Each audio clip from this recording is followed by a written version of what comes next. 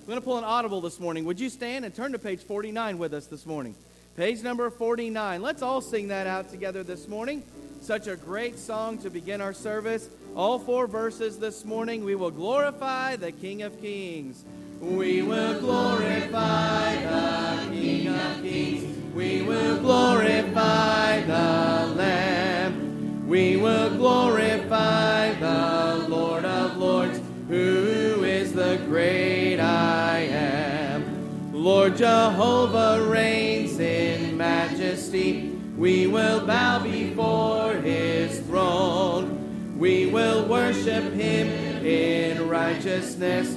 We will worship him alone. He is Lord of heaven, Lord of earth. He is Lord of all who live. He is Lord above the universe. All praise to him we give. Hallelujah to the King of Kings. Hallelujah to the Lamb. Hallelujah to the Lord of Lords, who is the great I am. Amen. Let's turn to page number 5 now. Page number 5 this morning. We'll sing all verses. Oh, worship the King. He is worthy of our worship this morning. Sing it out on that first verse. Oh, worship the King, all glorious above, and gratefully sing his power and his love, our shield and defender, the ancient of days, pavilion in splendor and girded with praise.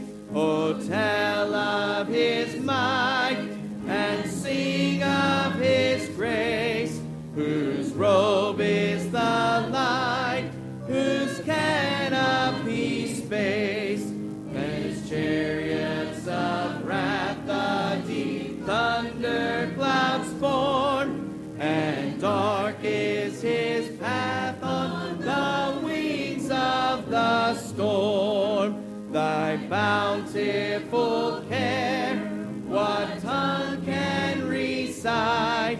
It breathes in the air, it shines in the light, it streams from the hills, it descends to the plain, and sweetly distills in the dew and the rain. Frail children of dust and feeble as frail, in thee do we trust, nor find thee to fail. Thy mercies how tender, how firm to the end, our Maker, Defender, Redeemer, and Friend. Amen. Great start. What a blessing. It's good to be in God's house this morning. Amen. And we serve a faithful God, and he sure deserves our praise and our adoration this morning. Sure glad you are here, and good to be in the Lord's house. Amen. And we had the annual men's bacon and bullets yesterday, and everybody survived. And so we are in the Lord's house this morning. Did want to mention this. Ladies, don't forget about the ladies' meeting this coming Tuesday night. That'll be at 7 o'clock, and I take it that's going to be over in the E.J. Watson Gymnasium, or not in the fellowship hall, and because we got a little demo work going there. But ladies, want to encourage you to be there for that.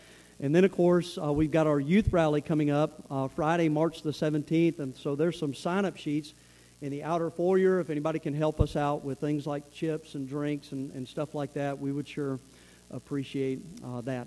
Well, let's go to the Lord in prayer this morning. I'm going to ask Brother Jim Wisdom if you would open us in a word of prayer. Did a great job yesterday with our men's devotion in the Golden Corral restaurant, and I don't know what kind of music was playing in the background, but it all went good. Amen. And so, Brother Wisdom, why don't you pray for us, brother?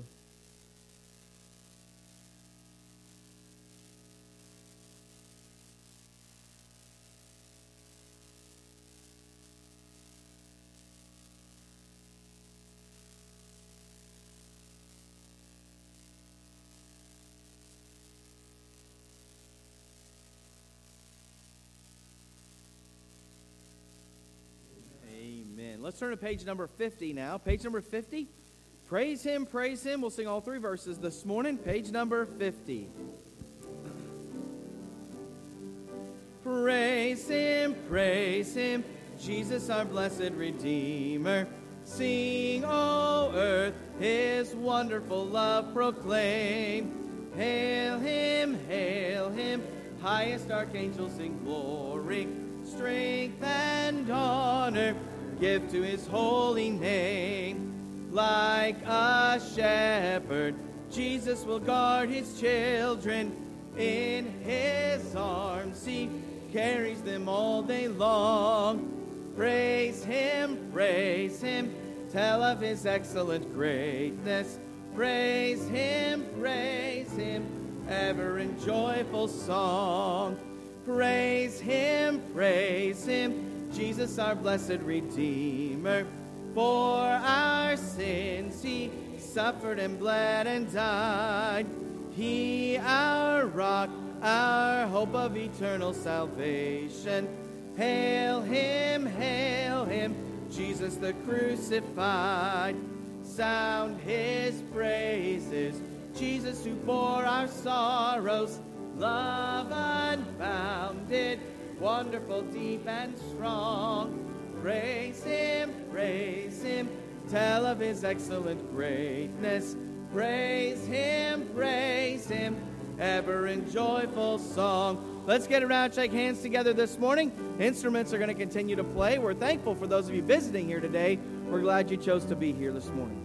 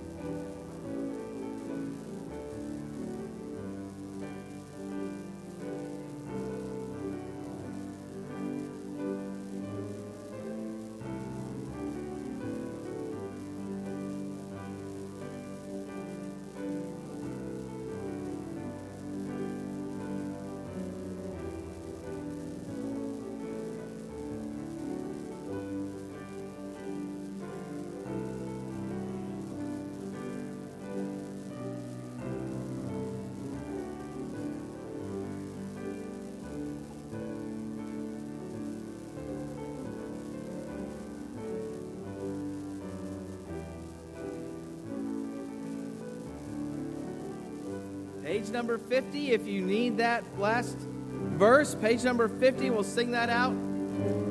Praise Him, Jesus our blessed Redeemer, sing it on the last. Praise Him, Jesus our blessed Redeemer.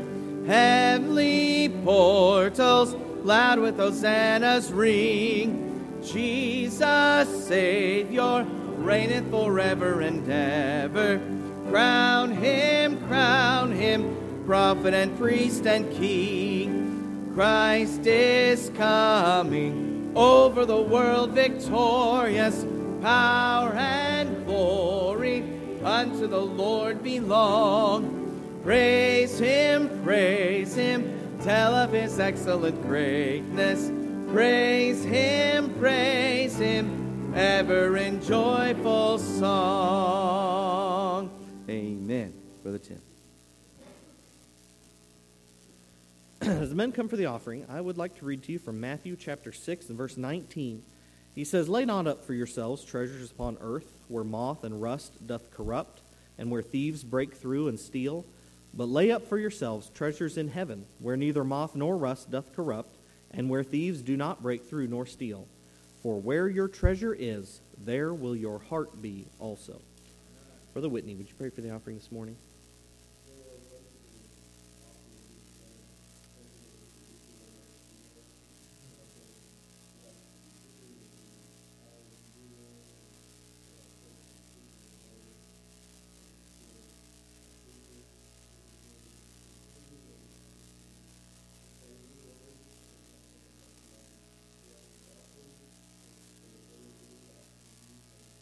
Amen. You may be seated.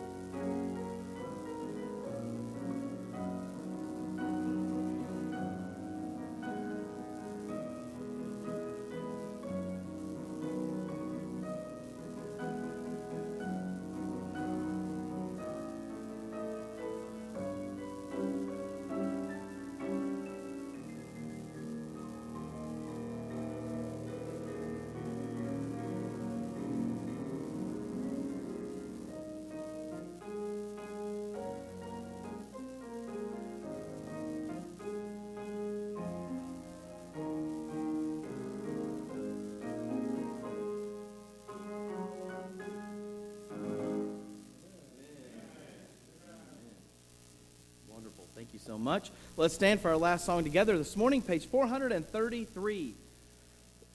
Page 433. If you can say it as well with your soul, say amen this morning. Praise the Lord. Page 433. Let's lift it up on that first verse. When peace like a river attendeth my way, when sorrows like sea billows roll, whatever my lot, thou hast taught me to say, it is well with my soul, it is well with my soul. It is well with my soul.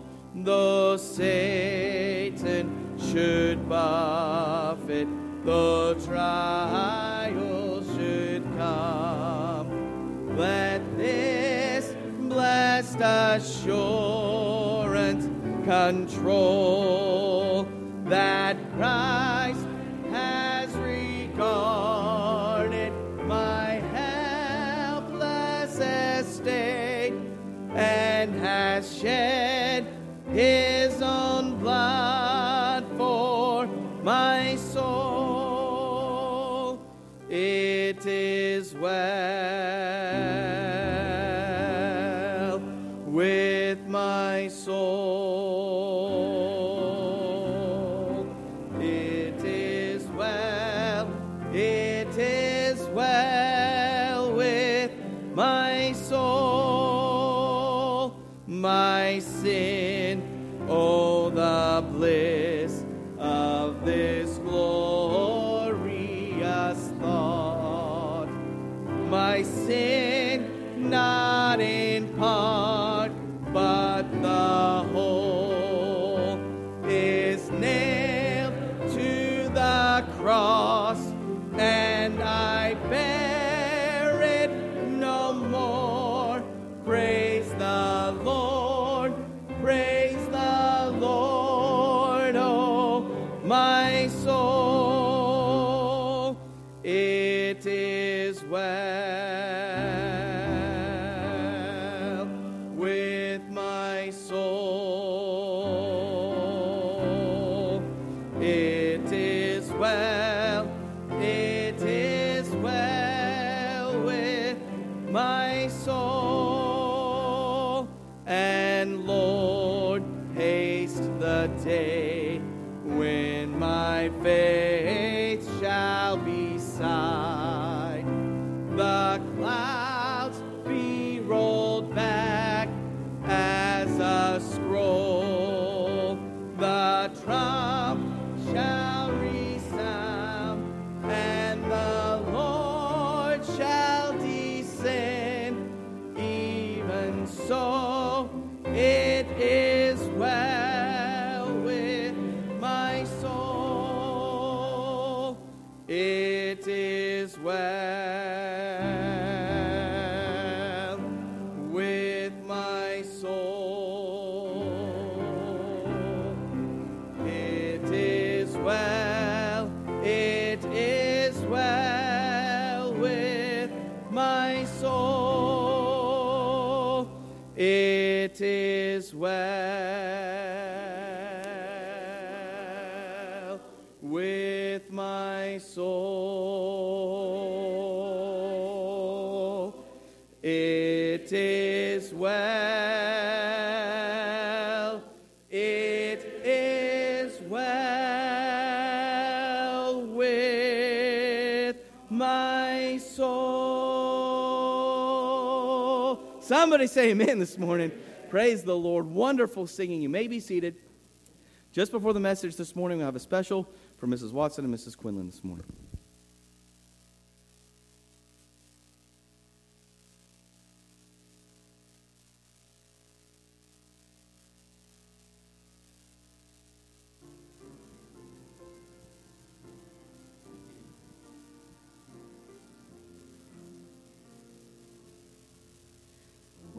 Without him I could do nothing.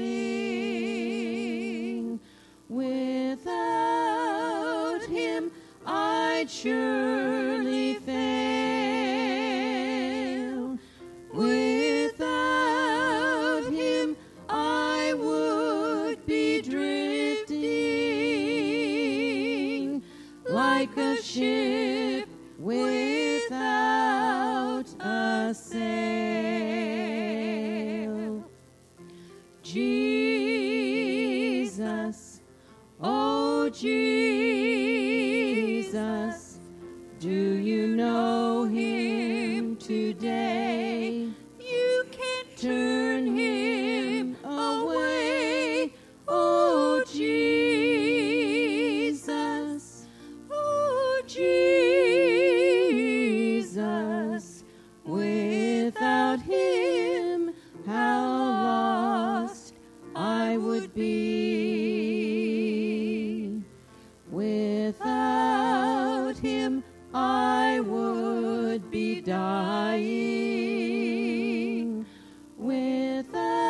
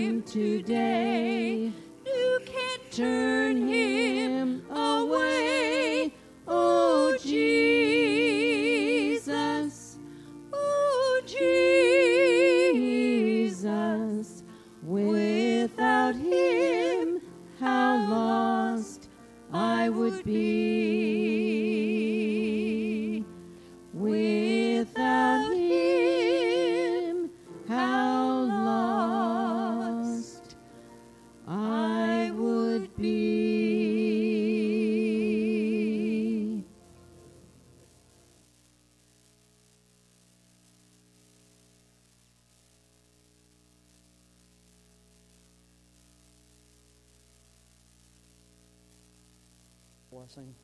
Boy, we sure would be in a mess without our Savior. No doubt about it. Well, sure thankful to be home this morning. And even though it is a little cooler than Tampa, amen. But I'm so thankful. And man, what a privilege to pastor Faith Baptist Church. And just good to be in the Lord's house this morning. And have been gone for a couple of weeks. And of course, last week was the GIBF meeting, the preachers' meeting there. And so I've got a lot to preach on this morning. So, and I do want to be mindful, certainly, of the time. Some of you are already in panic mode right now. Amen. So let's all stand in honor of God's Word if you're able to stand. And, of course, we have been going through the book of Romans in chapter number 8. We've been in there for quite some time. And I'll try to take some time to bring you up to speed. I actually got quite a bit to bring you up to speed, so I won't do that while you're standing this morning. But if I let you sit down, you can't go to sleep while I'm bringing you up to speed, okay? But Romans in chapter number 8, we're actually going to kind of dive right into the middle of this chapter, so it is worthy of us to kind of see the context here. But this is what, just right off the bat, we're hit with basically the idea here of the subject that we're going to look at this morning. But in Romans chapter 8, look at verse number 14. It says this, "For as many as are led by the Spirit of God, they are the sons of God. For ye have not received the spirit of bondage again to fear, but ye have received the spirit of adoption, whereby we cry, Abba, Father. The Spirit itself beareth witness with our spirit that we are the children of God. And if children, then heirs, heirs of God and joint heirs with Christ. If so be that we suffer with Him, that we may be also glorified together. For I reckon that the sufferings of this present time are not worthy to be compared with the glory which shall be revealed in us." It says, For the earnest expectation of the creature waiteth for the manifestation of the sons of God. For the creature was made subject to vanity, not willing, but by reason of Him who hath subjected the same in hope. Because the creature itself also shall be delivered from the bondage of corruption into the glorious liberty of the children of God. Aren't you glad for that? We're not going to be stuck in this flesh forever, amen?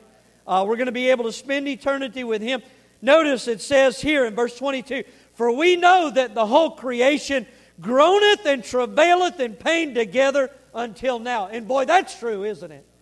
And so notice that not only they, but ourselves also in verse 23, "For we have the first fruits of the Spirit, even we ourselves groan within ourselves, waiting for the adoption to wit, the redemption of the body." Heard some of you groaning when you came in this morning. "Oh, there's a front coming through, preacher." Groaning along. But one day you ain't going to have to groan no more. Glory, hallelujah. You didn't think that was... You see, I'm telling you, it's in there. Look at verse number 24. "For we are saved by hope. But hope that is seen is not hope. For what a man seeth, why doth he yet hope for? But if we hope for that we see not, well, then do we with patience wait for it." We're going to stop right there, but I just want to bring you back up to verse number 15. It says, "For ye have not received the spirit of bondage again to fear, but we have received the spirit of adoption." That's what we're going to look at this morning, this spirit of adoption. Father, would you bless the preaching now? Thank you, Lord. Thank you for your word. Thank you for the promises of your word.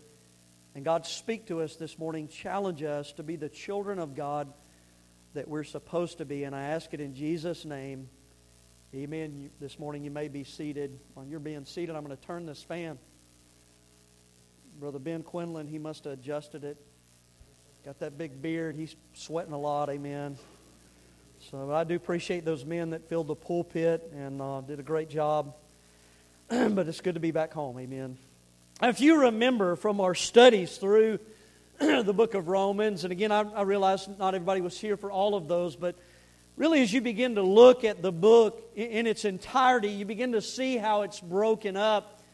And the way that I would break it up is to say to you that chapters 1 through 4 really deal with what I believe to be the doctrine of salvation. Paul really lays it out, begins to conclude. Even many of us would know this in our studies from Romans 3:23, for all have sinned and come short of the glory of God.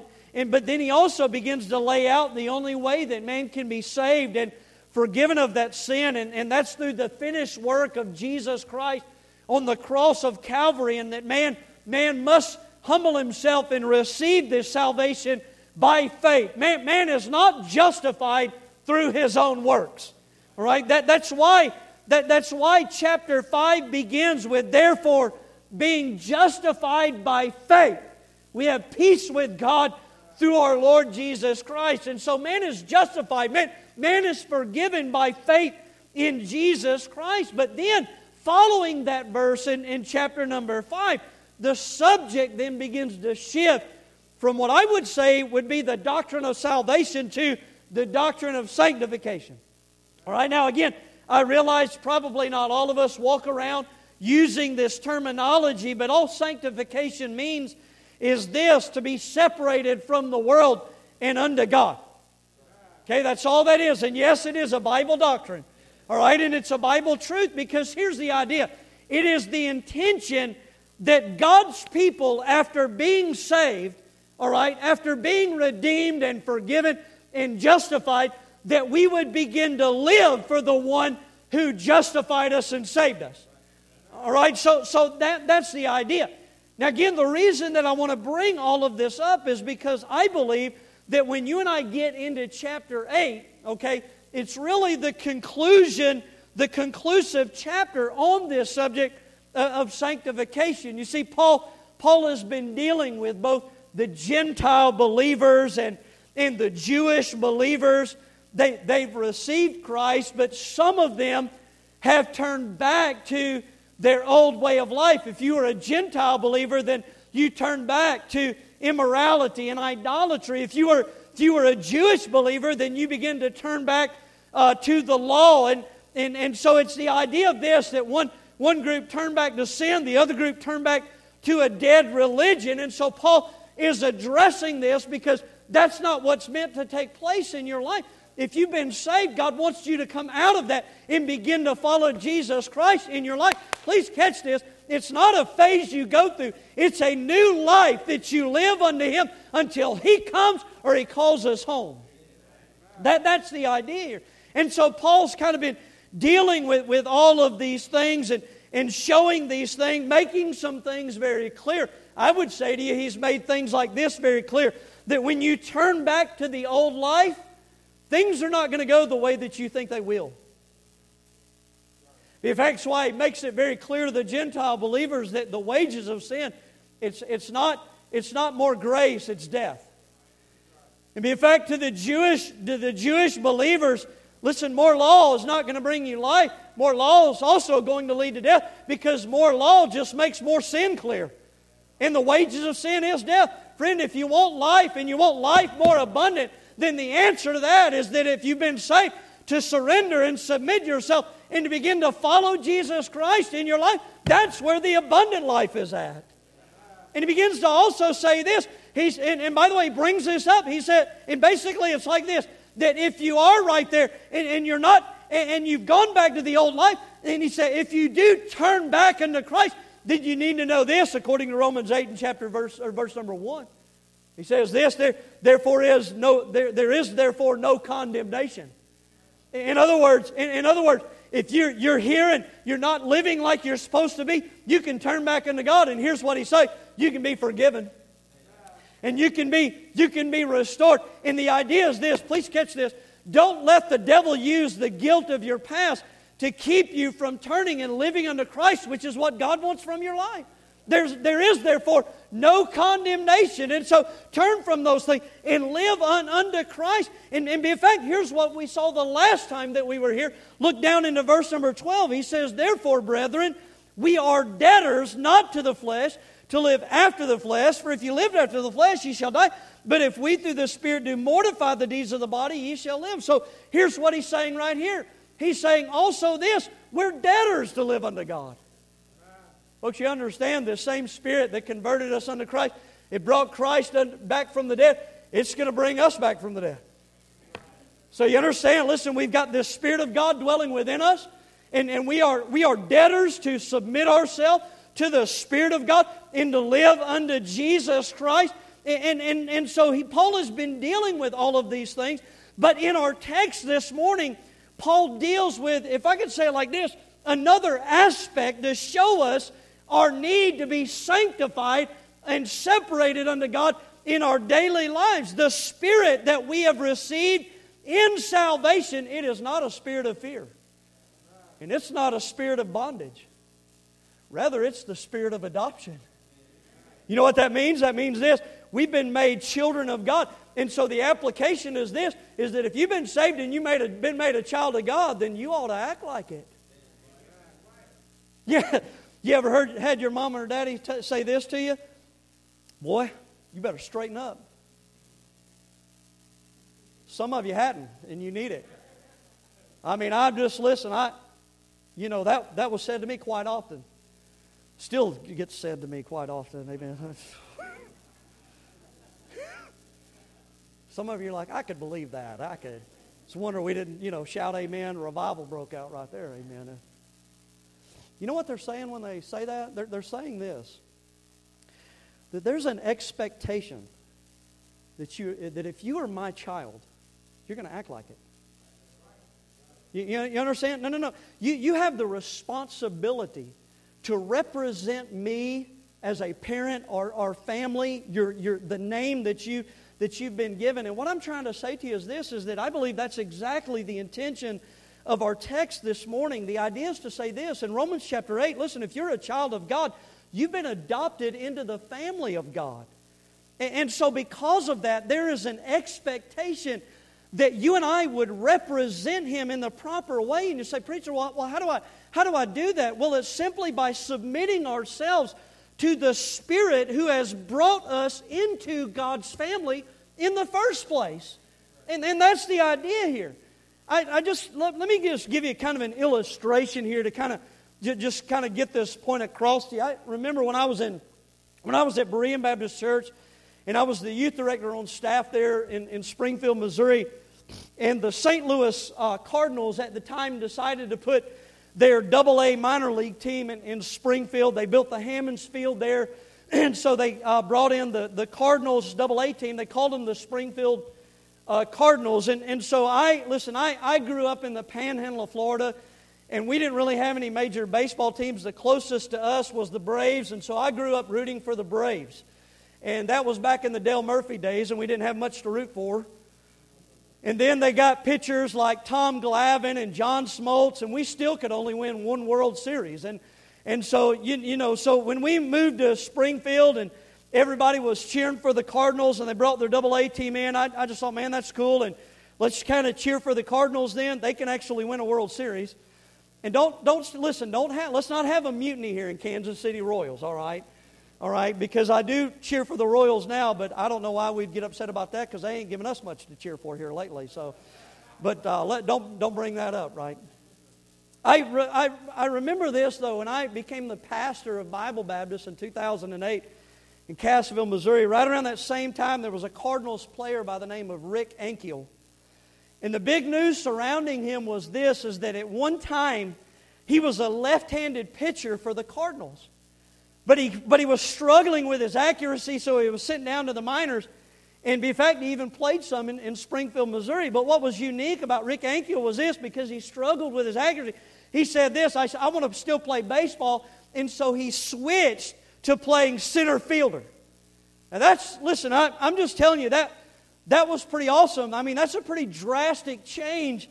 And eventually, this is what was unique about it, was that eventually he was called back up to play center field for the St. Louis Cardinals, and I thought that was pretty awesome. Now, here's what I know, all right? I played baseball when I was in high school. I didn't pitch, but I did play outfield.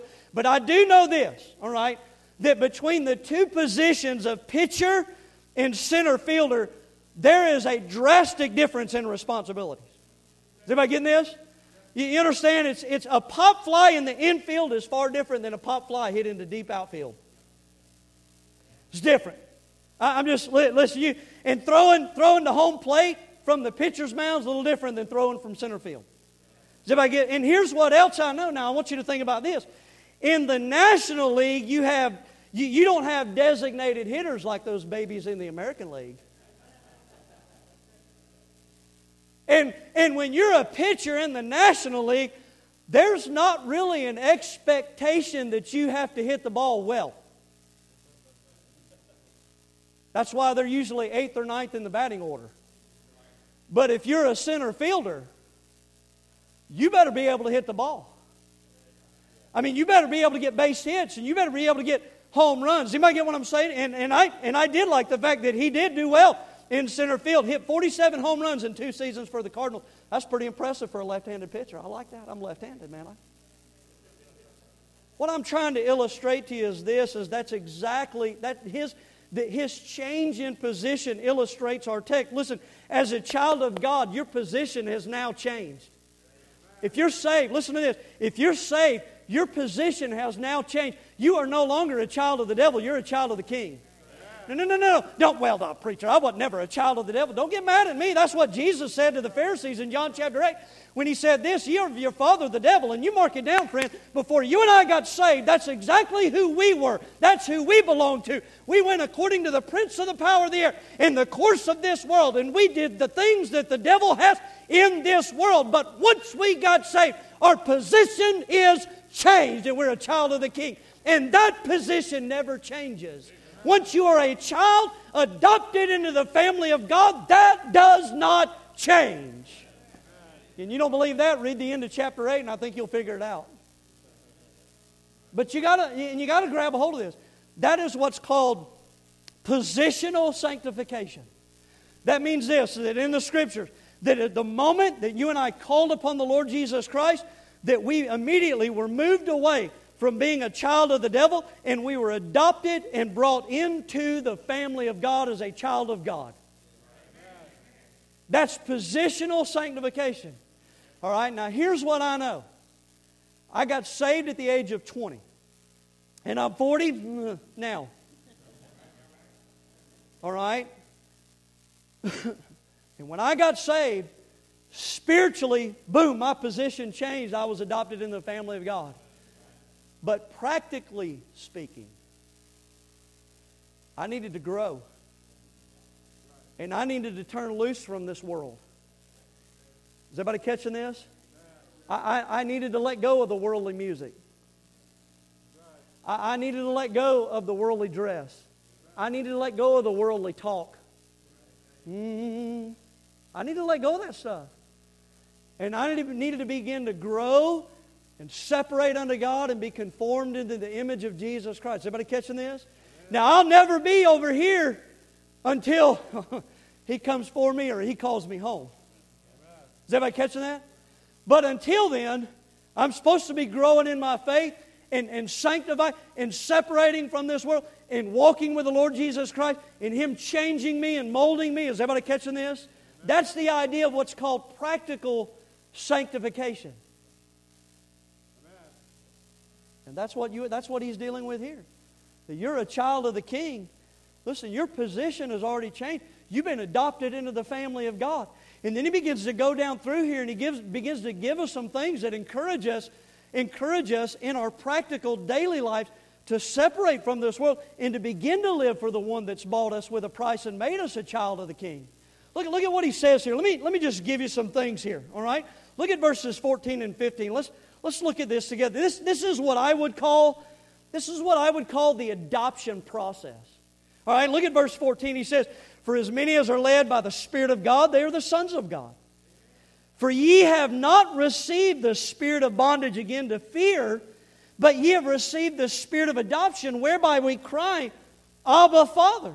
Did you know this, that every adoption has a process? Whether that be a physical one, or as we're looking at here, a spiritual one. Even during the Roman days, you didn't just walk up to any child and decide to take them into your home, give them your last name. No, there was a legal process that you went through. You went through the proper channels and authorities so that the adoption was legit. And it's the same way in God's adoption process. I have often said this. I'm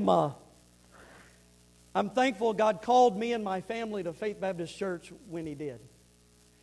And the reason that I say that is because I've had the privilege to get to know so many dear saints that really He's called home to glory in the last several years. And I certainly think about Pastor E.J. Watson and brother and sister Quinlan, Howard and Eleanor Quinlan, Miss Elda Fott. Would still love to have her praying for me, amen. And I could mention a lot of loved ones and folks that many of you would recognize their names, or they were your parents or grandparents or something like that. And but something else that I'm grateful for is that we got to be here when Eric and Philly Watson adopted their kids. And that was a real blessing. I have in my office, I have a little board in my office, and you can look at it. It's right behind my desk. It's called my blessing board. And I have up there, pictures of, I got Jack and Lizzie's wedding invitation up there, and just different people that, been saved or God done a work. Some people that are already gone to heaven. And I got a picture of Natalie's grandpa. He was my pastor when I got saved, and he was preaching on the roof because they had to make a certain number one day in their services, and he promised if we hit the number, we would preach on the roof. And I said, I've seen our roof, and I'm not making that promise. Amen. I might do the one out there, but not that one, son. I'm telling you. You might be looking for another pastor when I roll off the end of that thing, But the other one is the invitation that I have to finalize their adoption. And I love this. It says, we have found our missing pieces. And that was precious. March 12, 2018. And we got to be there in the courtroom with the same judge that had been with those kids through the whole process. And they, I don't know that they asked Philly. I think Eric, they drilled him pretty good, asked him a bunch of questions. Oh, was it you? So you got all the questions, huh? How did you get out of that? Anyways, but I know that they asked him a bunch of questions, but I remember this. I remember the gavel banging, and that now they're stuck with those kids forever. And some of them are like, I love it. I think it's awesome. I really do. I'm so grateful. I am. But here's the point. They couldn't just take those kids and give them their last name and keep them in their home and that be good enough. That's called kidnapping. Okay? No, there has to be a process where you go through the proper authorities. And folks, it's no different in the spiritual realm. In order to be adopted as a child of God, you got to receive the spirit of adoption. And please don't panic on this, because we saw in the previous verses in the last message that this obviously this doesn't happen through some work. It happens by faith. It happens at the moment that we put our faith and trust in Jesus Christ. Please don't misunderstand it. When I say the word process, I'm not talking about something that's drawn out over several days or hours or weeks. I'm just simply saying this, that it's the idea that you and I come through the proper channel of authorities to be made a child of God, and that authority is God. That we would come God's way. In order to be adopted and to be a part of the family of God, you've got to come God's way. And here's what God says in 1 John 5:1. Whosoever believeth that Jesus is the Christ is born of God. You know what that means? That means at the moment that you put your faith and trust in God, it is the Spirit of God that indwells you and makes you a child of the King. At the very moment. It is the Spirit that convicts us of our sin. It is the Spirit that convinces us of the truth that Jesus is the Christ, the Son of God. And when we bow our heart in humility and call upon Him by faith, it's the Spirit that converts us into the child of God. Well, how does He do that? We're adopted. Look at John chapter 1 in your Bibles. Just hold your place there in Romans chapter 8. And look at John chapter 1. Let me show you a little precious passage of Scripture there. John chapter number 1.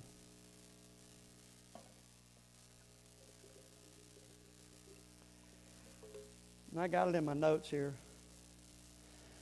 But I want you to see this. John chapter 1. Look at verse number 11. Many of us know this. He came into His own, talking about the Jews, and His own received Him not. But look at this. It says, but as many as received Him, to them gave He power to become what? The sons of God. Okay, but now watch this. Now watch. Here's how. You watching? This is the Bible. This isn't religion. This is Bible. Biblical truth. Even to them that believe on His name. Okay? Now watch. Which were born not of blood, nor the will of the Father, nor the will of the flesh, nor the will of man, but they were born of God. It's kind of like that conversation that Jesus had with Nicodemus in John chapter 3. Hey, unless a man be born again, he cannot see the kingdom of God. Born again, born of what? Born from above, born of the Spirit. Is everybody catching this? Notice these things here. He says, which were born not of blood. Well, what does that mean? Well, that's talking about the Jews who relied on their heritage and their genealogy. But it doesn't matter who you came from. You can be saved, Jew or Gentile. Doesn't matter. Doesn't matter who you are. American, Australian, English, Scot, whatever the case may be, you can be saved. It doesn't matter. Not of blood, nor the will of flesh. What does that mean? Good works. The Jews had their law. We have people today go, well, I just turned over this new leaf in life. Well, that's great, but the leaf on the other side is still dirty. You need to be saved. Friend, now listen, there's no big scales in heaven weighing your good works with your bad, because if that be the case, we're all in trouble. No, that's not how it is. Well, not of the will of man, but because here's the thing. There are New Testament works in religion like baptisms and confirmations and membership and communions. And listen to this. None of those things can change your spiritual condition or position with God. You must be born into the family of God. And that only happens when you and I bow the heart and we call upon Christ and the Spirit of God indwells us and we're born of the Spirit into the family of God. That's how that happens. There's no sense, and here's the thing, there is no sense being concerned with the practical changes that need to take place in your life until this change happens. Because otherwise all you're doing is being an imposter. But praise God, you don't have to walk out today not knowing where you're going for all eternity. You can be saved. You can be brought into the family of God, friend. And I'm telling you, listen, but here's the thing. If you're going to be a child of God, then you're going to have to come God's way. And here's what God said. It is by faith in Jesus Christ alone. That's what God said. That's what God said. Now, let me give you the second thing here because it gets gooder. There's the adoption privilege. Look at verse 15. And let's notice 15 and 16 together. He says, for ye have not received the spirit of bondage again to fear, but ye have received the spirit of adoption, whereby we cry, Abba, Father. The Spirit itself beareth witness with our spirit that we are the children of God. You see the contrast here. We've not received this spirit of bondage, rather, but of adoption. In other words, we're not servants and slaves, we're the children of God.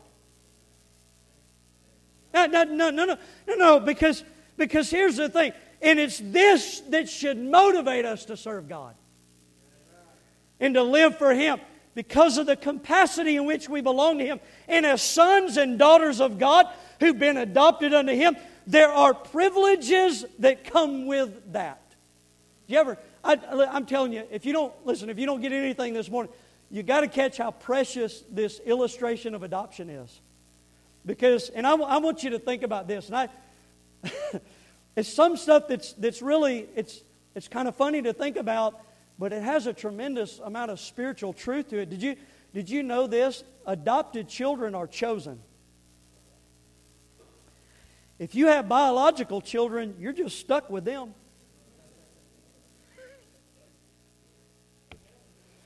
And some of you are like, that's not funny. Pray for me, preacher. Pray. But parents who adopt have a choice in the matter. And by the way, the children do too. But listen to this. And what a thought that God loves us. And wants us to be His. And don't you, no. And don't you come to me with this Calvinist garbage. No. See, you understand God chose us before the foundation of the world, meaning this, He chose to send His Son, Jesus Christ, to die for us so that we could be His. And the expectation is this, is that God loves us and sent His Son to die for us, that whosoever, meaning this, that He wants any and all to choose Him and come to Him in salvation and to be made His child. Son, what a blessing that is to understand and know that God loves me, that He died for me, that He wants me to belong to Him. And son, He loves you and He wants you to belong to Him. What a blessing that is. How encouraging is that? But here's something else. Once a child is adopted, those parents can no longer disinherit that child. Do you know that? Now, you can get rid of your biological children. Praise God for that. Amen. My kids better be paying attention to this. We can get rid of you. I don't know where. I got one in here. I think the other one. All right. They're pretty good kids. We'll keep them for now. But I'm telling you right now, if that boy keeps eating the way he does. You know and I know I'm just teasing, all right? Don't walk out of here and go, I can't believe the preacher wants to get rid of it. I have a preacher friend of mine, though, that adopted a girl. And he said this, he gave personal testimony of this. He said, I stood before the judge, and he and his wife were awarded custody of their daughter, and the judge told him, said, from this point on, that child will belong to them. And it was against state law to disinherit her. And I can remember Brother Eric and I talking about this the other day, and they said the exact same thing to them. But listen, isn't that again, come on, this is an illustration here. Isn't that a great thought as being a child of God? That once you are a child of God, you will always be a child of God. And that can never change. You are born into His family, and you will always be in His family. And here's the other thing. Once you are in that family, you have all the rights and privileges as His biological son, who'd be Jesus Christ. And you understand, that should encourage us and incline us. Man, I want to be a better child of God. I remember we had a precious little young couple at our church in Cassville, Brandon and Carlin Lakey. And when we got there, they had already adopted one little boy, and they were in the process of adopting their second son, and he was from Florida. They got him from Orlando, Florida. So as he was, growing up in the church, I was trying to encourage him to cheer for the Florida Gators. I was like, hey, me and you, we're Florida guys, man. You got to. But little Reese, man, their oldest son, he was from Kansas City, so I don't, bless his heart. No. And I'll never forget, Reese had a dry sense of humor. And I'll never forget, one day I was walking in the church and I said, hey, Bubba. Because I, just say that to all the boys. And he looked at me and he said, my name's not Bubba. My name's Reese Harvey Lakey. And he just walked off. And I went, oh, all right, Reese Harvey. Just dry sense. I don't know if he ever knew what his other name was, but he knew what his new name was. And you know what he was saying was, I belong to them. And he has every right and privilege as a biological child being adopted into their family. And it's the same way. It's the same way with us. Look at what he says here. I want you to see this. Let me point some stuff. I thought this was really neat. Look at this. Y'all okay? I know it's noon, but we still got time, don't we? All right, because I got a lot of notes. This is really good. Look at verse number 15. He says, for ye have not received the spirit of bondage again to fear, but ye have received the spirit of adoption, whereby we cry, Abba, Father. Do you know this, that as a child of God, you've got access to the Father? And I love that. And I have for so long looked at this and thought, man, Abba, Father. Why does it say Abba, Father? Because really, if you look at Abba, it just simply means Father. But here's the thing.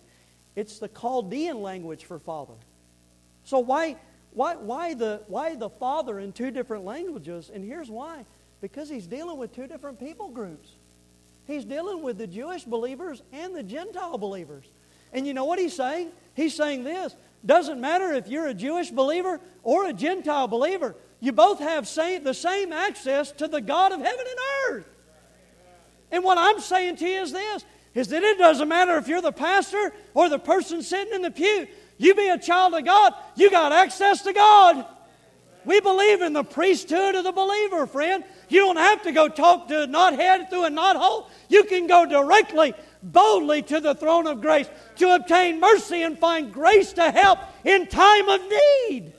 And you think about Jesus Christ during His earthly ministry and how oftentimes He would slip away and go and talk to the Father to get strength and grace for the day ahead. Or when the agony of the cross was upon Him, He looked to the Father for grace and strength. And what I'm saying to you is that when we're going through the things we're going through, we've got access to God.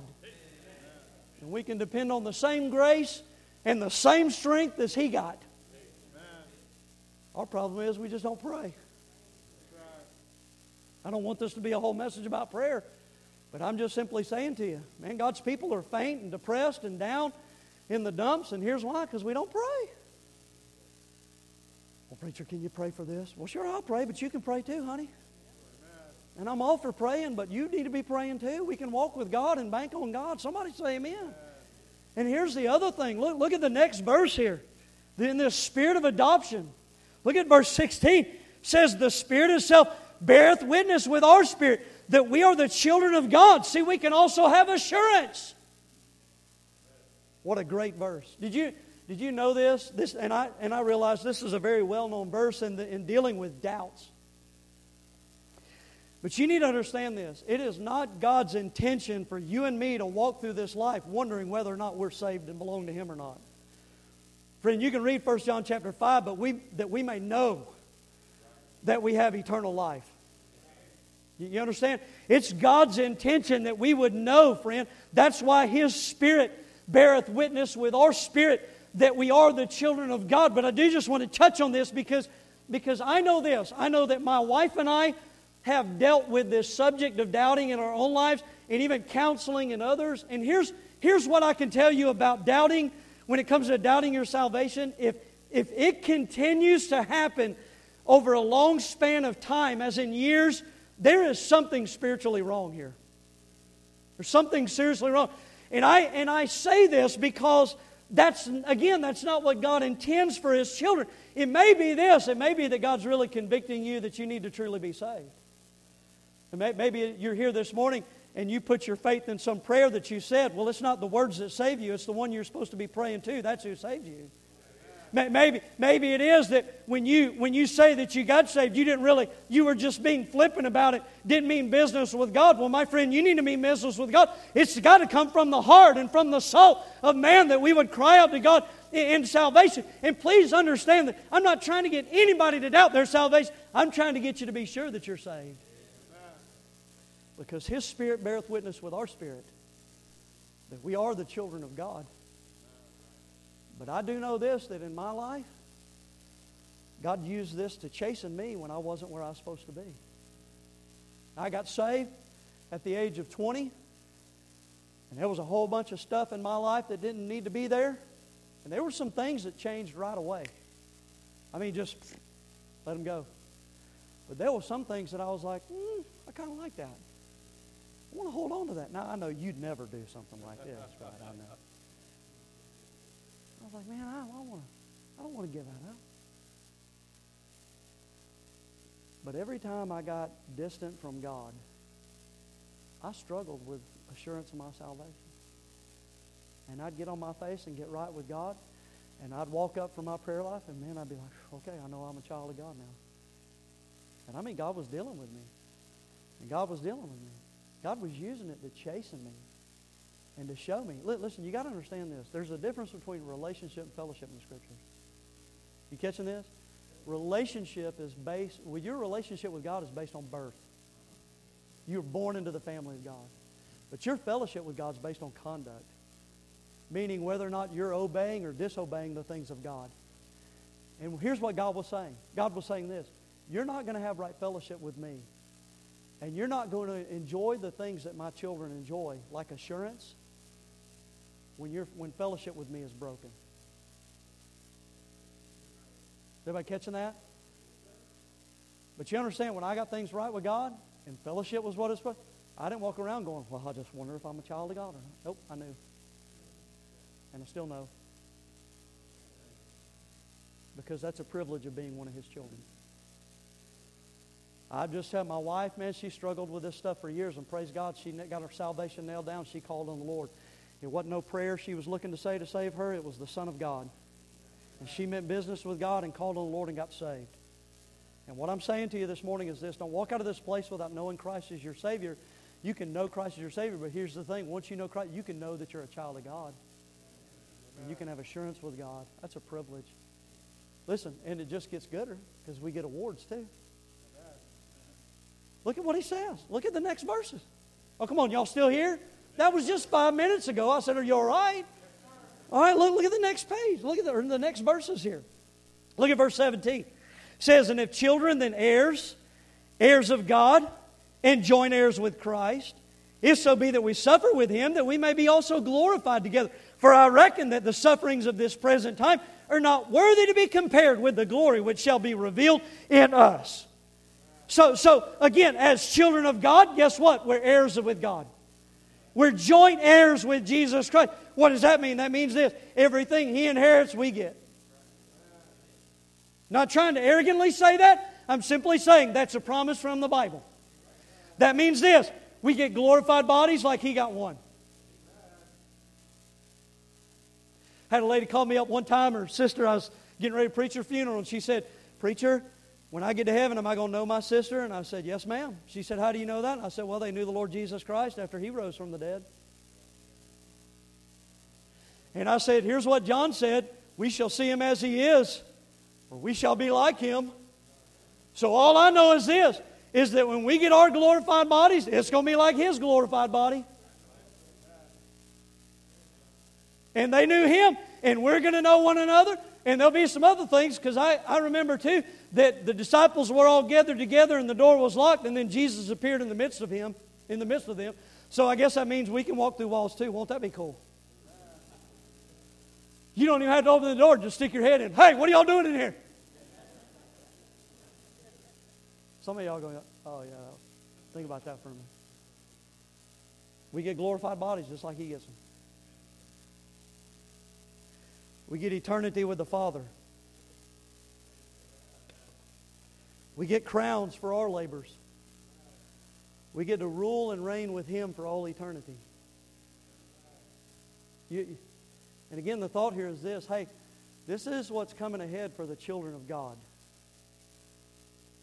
So shouldn't we be living like it right now?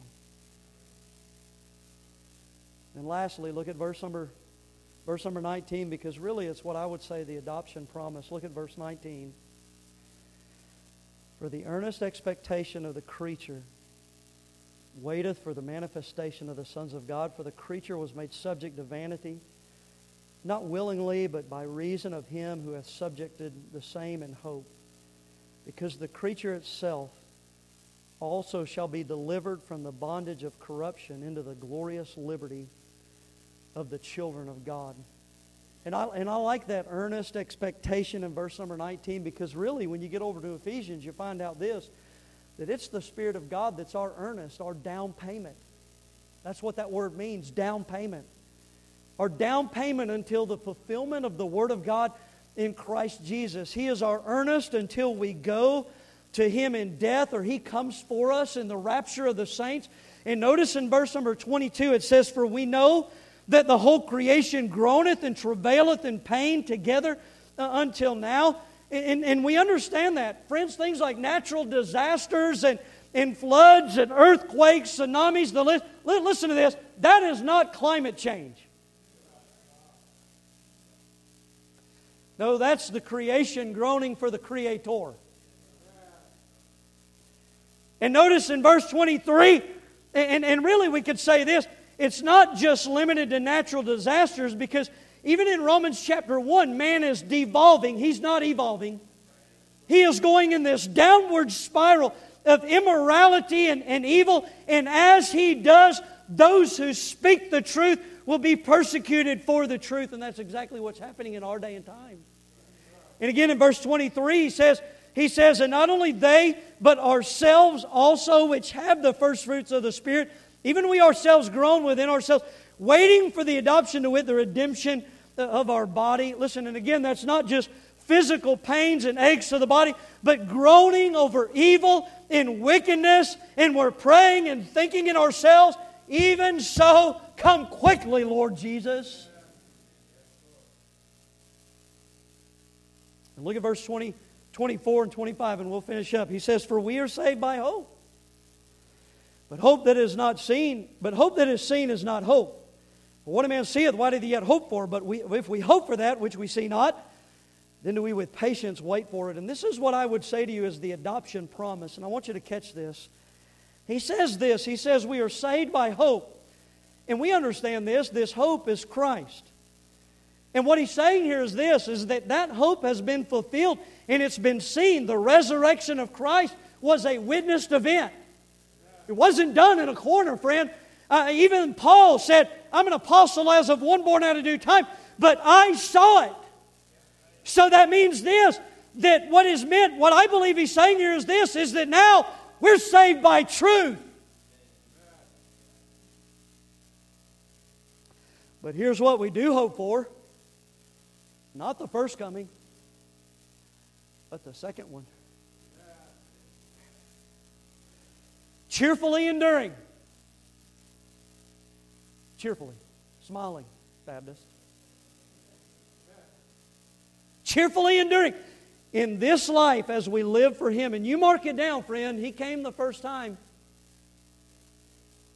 And He's coming again. And all I know is this. Is that if I've been adopted into His family, I want Him to find this child doing what the Father said to do. Practically sanctifying in my daily life. Folks, it's a privilege to be a child of the King. But I think we better take responsibility. Let's all stand this morning.